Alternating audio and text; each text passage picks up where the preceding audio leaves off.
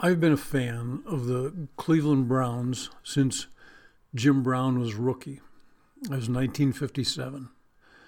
I used to think when I was 8 years old that they had named the Cleveland Browns after Jim Brown. I've seen the Browns at their highest moments when they were the team to beat. And I have lived through the very lowest low moments, including a winless season, only done by one other team.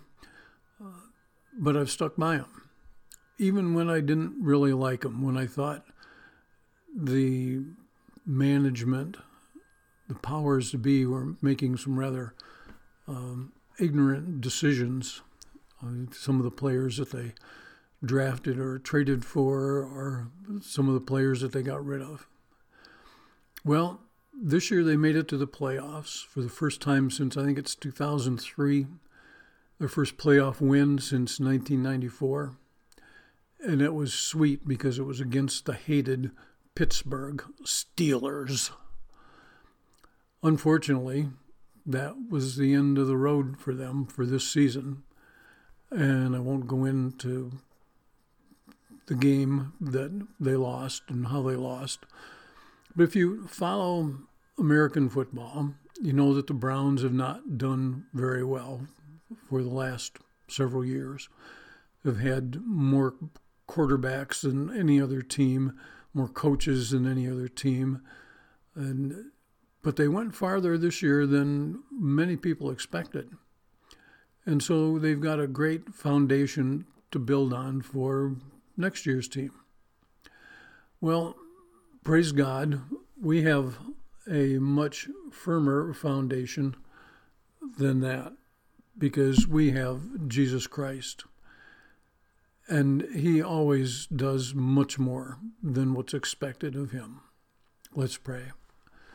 Father, I just give you thanks that you love us and you like to see us entertained, because football or hockey or basketball or soccer, whatever it is really not much more than that to the multitudes of people that we may have one time had aspirations of being some great athlete, but that doesn't happen for most of us. But Lord, we can be great in your sight by doing the things that you call us to do, which are much more important than kicking around a ball or skating around on the ice or whatever. Because, Lord, you have called us to do kingdom things. So, Father, as we look at your word and maybe see a little more that we can be doing, Father, help us to see what you have planned for us. And, Lord, help us to find your message today from Peter. In Jesus' name, amen. Well, I want to try and wrap up 1 Peter in this message, but I don't want to skip anything at the same time. I just want to see the rest of what Peter had to say in his first letter. And he begins chapter 4 with some advice for us believers. Verses 1 through 3, the New Living Translation says, "So then, since Christ suffered physical pain, you must arm yourselves with the same attitude he had and be ready to suffer too. For if you have suffered physically for Christ, you have been finished with sin. You won't spend the rest of your life chasing your own desires, but you will be anxious to do the will of God. You have had enough in the past of the evil things that godless people enjoy, their immorality and lust, their feasting and drunkenness and wild parties, and their terrible worship of idols." Okay, some things Paul is saying and some things Paul is not saying.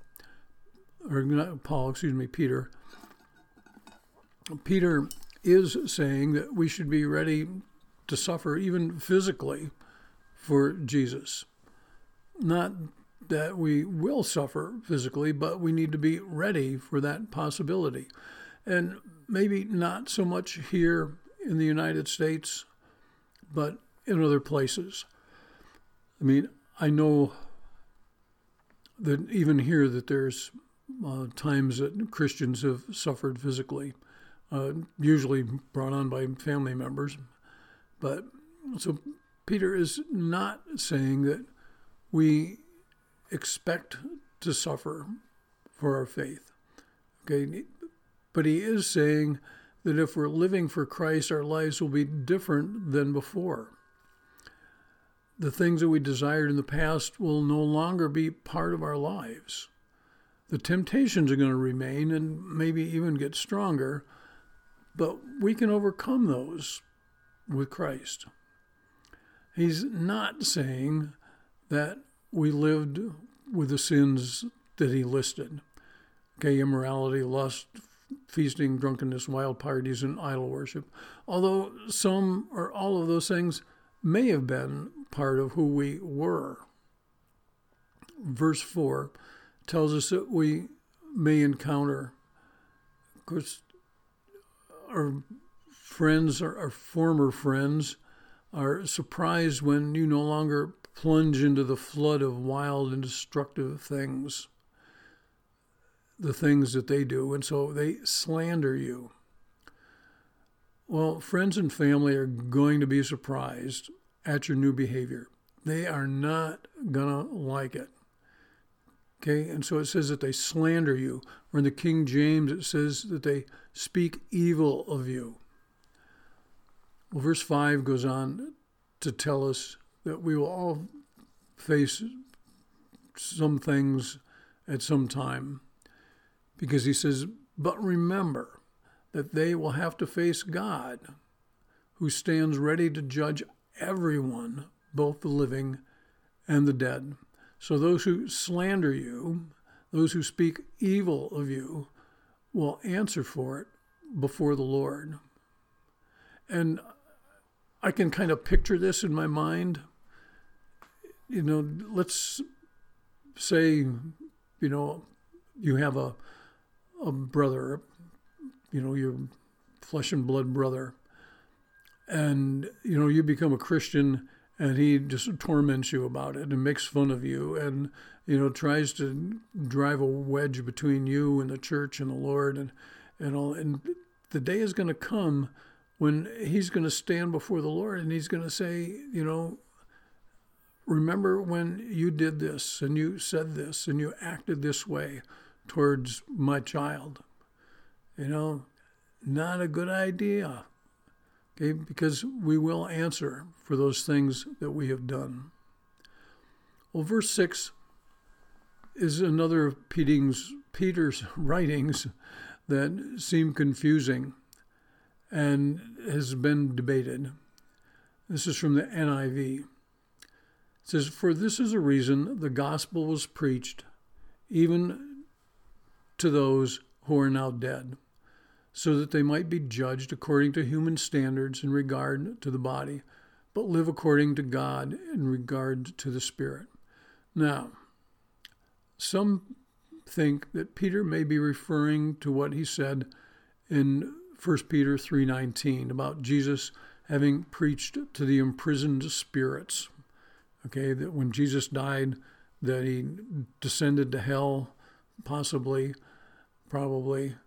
and that he was preaching to these imprisoned spirits. Others, including myself, believe that it is referring to those who had heard the gospel, but had since died. Okay? To go back to verse 6, it says, for this reason the gospel was preached even to those who are now dead. Okay? So these are people that heard the gospel message, but died before Christ had been crucified and resurrected. So the last line of 1 Peter 4:6 says, but live according to God in regard to the Spirit.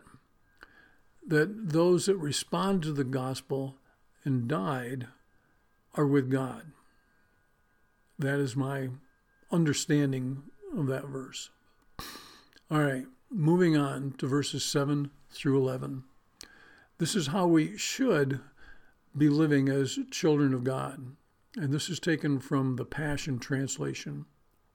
It says, since we are approaching the end of all things, be intentional, purposeful, and self-controlled so that you can be given to prayer. Above all, constantly echo God's intense love for one another, for love will be a canopy over a multitude of sins.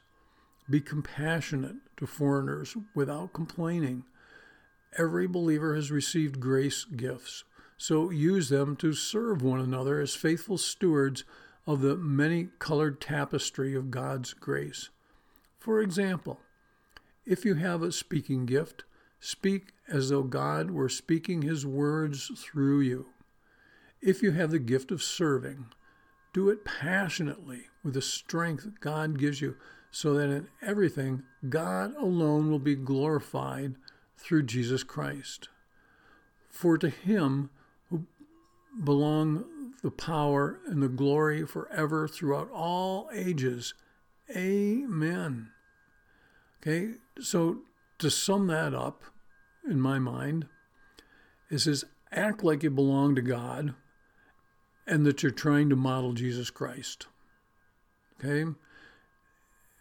If we see ourselves belonging to the Lord, we're going to want to do more and act more like Jesus Christ in the world.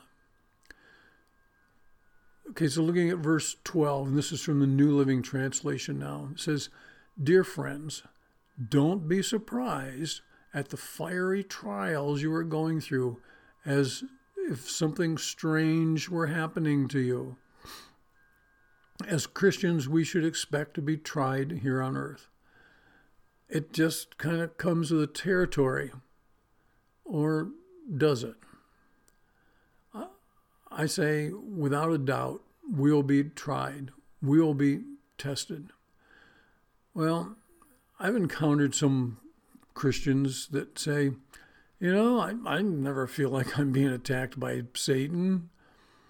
What we should say is, oh, I'm happy for you. No, that's not what we should say. If we want to be honest with them, what we should say, I guess Satan doesn't see you as a threat to him.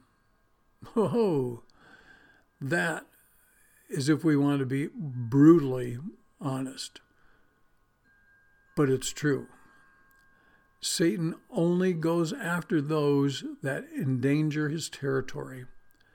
If you're still living your life like you did before, if you're not reaching out and serving the Lord in some way, using the gifts that he's given you, if you're not sharing the gospel like we're told to, if you're not encouraging others to leave the life that they've been living and to, join you, to become a believer and to live more like you, Satan, he's happy. He's not going to waste his time on you. There's enough Christians out there that are really doing what God expects them to do for him to be concerned about, that he's going to say, I don't need to worry about her. She says she's a Christian and she goes to church 2, maybe 3 times a month. I haven't seen her read her Bible outside of a few verses in church on those times that he goes. She only prays if she needs something for herself. I'm not going to worry about her. She is no threat to me. That's the life that some people live. And they're not being threatened by Satan. Well, of course, Peter goes on, verses 13 to 17. He said, instead, be very glad, for these trials make you partners with Christ in his suffering, so that you will have the wonderful joy of seeing his glory when it is revealed to all the world. If you are insulted because you bear the name of Christ, you will be blessed, for the glorious Spirit of God rests upon you. If you suffer, however, it must not be for murder, stealing, making trouble, or prying into others' affairs, But it is no shame to suffer for being a Christian. Praise God for the privilege of being called by his name. For the time has come for judgment, and it must begin with God's household. And if judgment begins with us, oh, what terrible fate awaits those who have never obeyed God's good news.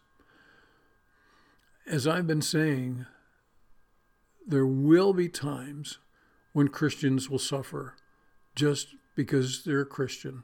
Nothing more. Okay, not because of where you live or how you speak or what you do or you don't do. Just the fact that you call yourself a Christian. Just because of what we believe and who we believe in.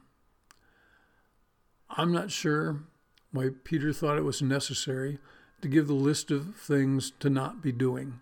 Murder, stealing, causing trouble, being nosy.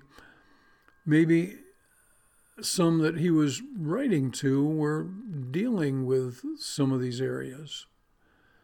In verse 17, Peter talks about the judgment coming soon. That was a common thought then. Okay, those that had lived during the time that Christ lived thought for sure that Christ was going to come in their lifetime. People, look at the signs today, excuse me, and feel the same way. Look at what's happening in the world. The storms and, the wars and uprisings and all the political garbage and all. And so, Christ must be coming soon. Well, between Peter's time and our time and every time in between, people have thought the same thing. It looks like it's time for the Lord to be coming. And so, we just need to be ready. It's just a common thought. That's what Peter thought for hundreds of years. Now, I'm not saying Jesus isn't coming soon. He could come before I get done with this message. Or he may not come for another 2,000 years. So we don't know. Only the Father knows. And Jesus said that himself. So people have looked at their world for years and thought the same thing. Peter concludes this part of his letter like this in verses 18 and 19. NIV says, "And if it is hard for the righteous to be saved, what will become of the ungodly and the sinner?" Okay, this is from Proverbs 31, where it says, "The righteous receive their due on earth, how much more the ungodly and the sinner." Okay, but Peter goes on and says, "So then, those who suffer according to God's will should commit themselves to their faithful Creator and continue to do good." One thing that we know for sure is that God is fair. Okay, we will all get what we deserve from him in the end. Okay, if we've been a faithful believer, we've served, we've worked at coming closer in our relationship to the Lord, we're going to get what we deserve.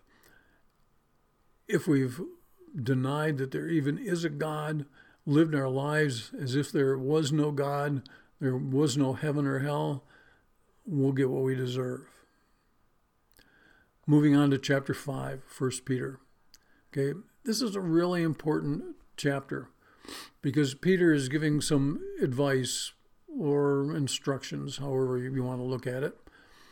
Verses 1 through 4. Peter says, "And now, a word to you who are elders in the churches. I too am an elder and a witness to the sufferings of Christ. And I too will share in his glory when he is revealed to the whole world. As a fellow elder, I appeal to you. Care for the flock that God has entrusted to you. Watch over it willingly, not grudgingly, not for what you will get out of it, but because you are eager to serve God. Don't lord it over the people assigned to your care, but lead them by your own good example. And when the great shepherd appears, you will receive a crown of never ending glory and honor. Okay, Peter identifies himself here as an elder. Well, in the first verse of this letter, he calls himself an apostle. The difference? As an elder, Peter may have been officially associated with a church, possibly one of the churches that he was writing to. And the definition of an apostle says it's one who is sent or one who has been commissioned. Okay, I think he used the term elder here to better associate with those that he was addressing, because his purpose in these verses is to give instructions to other elders in churches. Now, there may have been some elders that were not living up to the things that he listed. Okay, he said you need to care for the flock that you've been given or that has been assigned to you. You need to do it willingly, not unwillingly or reluctantly or grudgingly. Don't look for what you can gain. Don't think of yourself as better than those that you've been called to serve. Now, as a pastor in the United Methodist Church, I saw some of this, and sometimes maybe it was me that I saw. We need to realize that as pastors, as elders in the churches, that we have been called to serve. Sometimes it's a joy. Sometimes it seems really easy. Other times it's like, Lord, please come today. Get me out of here. I cannot serve these people anymore. Okay? This is such a tremendous burden. Take me, Lord, now. In verse 4, Peter speaks of the reason for doing this. You will receive a crown of never-ending glory and honor from the Lord, not from a church, not from people, not from your ministry supervisors, but from the Lord. Well, in verse 5, Peter kind of shifts gears somewhat. In the NIV, it says, in the same way, you who are younger, submit yourselves to your elders. All of you, clothe yourselves with humility toward one another, because God opposes the proud but shows favor to the humble. There's a few things that I want to take note of here. Okay, where it says, if you're younger, submit yourselves to your elders. Now, this is a different use of the word elders here than it was in the beginning of the chapter. Okay, the Greek is different there. Here, he is talking about a council of elders, maybe the ruling body of the church. In the United Methodist Church, it would maybe be seen as the pastor parish or staff parish relations committee. In some churches, they have a board of elders or a board of deacons, and they're the ones that, I don't want to say run the church, but they're the ones that make a lot of the important decisions on behalf of the congregation. So the next thing that Peter says is clothe yourselves with humility. Peter explains this with a quote from Proverbs 3:34, where it says, God opposes the proud, but shows favor to the humble. Okay, sometimes in the church or in any organization, people that are in authority can start to look at themselves as maybe better than the rest of the people that are part of that church or organization. They just think they're better than those that they are there to be serving. Peter had mentioned this in verse 3 when he said, We shouldn't be lording over those assigned to you. It happens. Believe me, it happens. Verses 6 and 7. Peter continues along these same lines, New Living Translation. So humble yourselves under the mighty power of God, and at the right time, he will lift you up in honor. Give all your worries and cares to God, for he cares about you. My interpretation, God's on your side. Take advantage of it. Okay? If you got God on your side, you got a whole lot going for you. Okay? So you're going to be able to go to him when you find yourself in need. You're going to be able to go to the Lord when you need strength. So God is on your side. God wants you to succeed more than you want to succeed. He wants to see his flock being cared for properly. Verse 8 and verse 9 is a reminder of who the enemy is. Okay, because Peter says, stay alert. Watch out for your enemy, the devil. He prowls around like a roaring lion, looking for someone to devour. Stand firm against him and be strong in your faith. Remember that your family of believers all over the world is going through the same kind of suffering as you are. Okay, that last part I kind of take exception to, because I know that there's believers in other places that suffer more than those here in the United States. But verse 8 cannot be more accurate. The enemy is waiting to pounce on any believer. This is such a true statement. Don't let anybody tell you anything different. Okay, now Peter starts to wind down this letter in verses 10 and 11, because he says, in his kindness, God called you to share in his eternal glory by means of Christ Jesus. So after you have suffered for a little while, he will restore, support, and strengthen you, and he will place you on a firm foundation. All power to him forever. Amen and amen. God only wants the very best for all of his children. It takes some work to get there. If it was easy, it wouldn't be very rewarding. It would be like, I went through all of that just for this? I suffered all that I suffered just because of this? Nah. Well, in the closing verses 12 to 14, Peter sends his final greetings. He says, I have written and sent this short letter to you with the help of Silas, whom I commend to you as a faithful brother. My purpose in writing is to encourage you and to assure you that what you are experiencing is truly part of God's grace for you. Stand firm in this grace. Your sister church in Babylon sends you greetings, and so does my son Mark. Greet each other with a kiss of love. Peace be with all of you who are in Christ. Okay, this was a common way to end and sometimes even begin a letter, just recognizing others, as Peter does here. Now, Silas,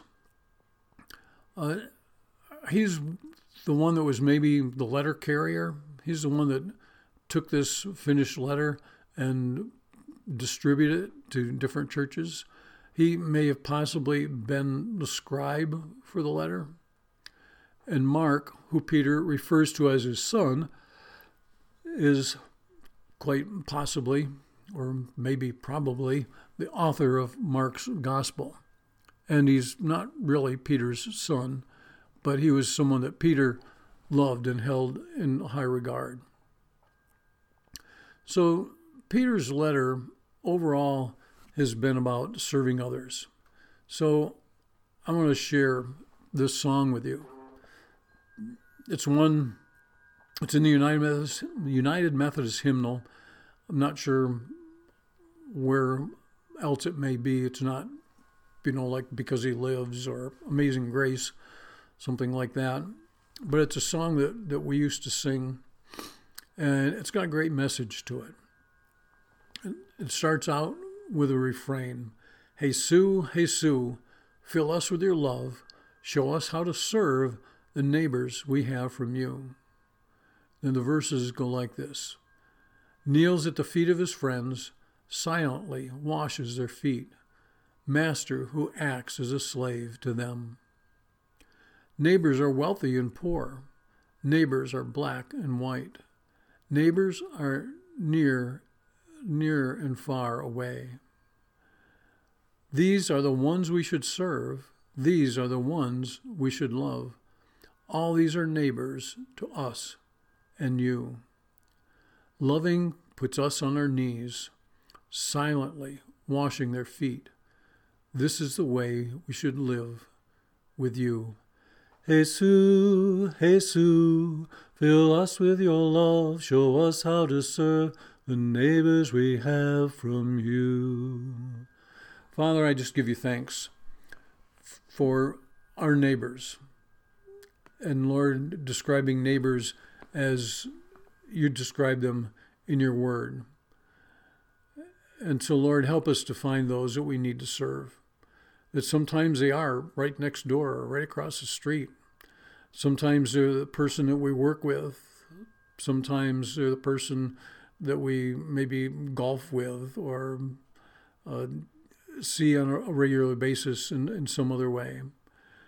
But sometimes those neighbors that we have are people that we may only see one time, but you may give us an opportunity to serve them in that one time.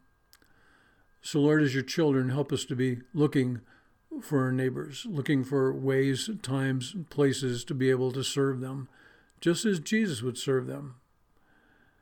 Because that's what we're called to do. And that's something that all of us can do. It's not something that pastors do or missionaries do or elders do. It's something that you called each and every one of your children to do. So, Father, help us, help me to do a better job of it. And Lord, I lift up anyone that may be listening that does not have a relationship with you, does not know who you are. Maybe they've heard about you. Maybe they went to church at one time, or maybe they're still going to church now, but they've never begun a relationship with you. Lord, I pray that today you'll draw them close enough to you that they'll see that now is the time, and that only you can give them the eternity that they want, eternity with you. Lord, let them pray like this. Dear Lord, thank you for your Son, Jesus. I needed a Savior, and you sent him for me. Take all of my sin that was put into him and nailed on the cross. I want to live my life for you. Father, I give you my life. Thank you for the new life that I can get only from you. In Jesus' name, amen. Amen.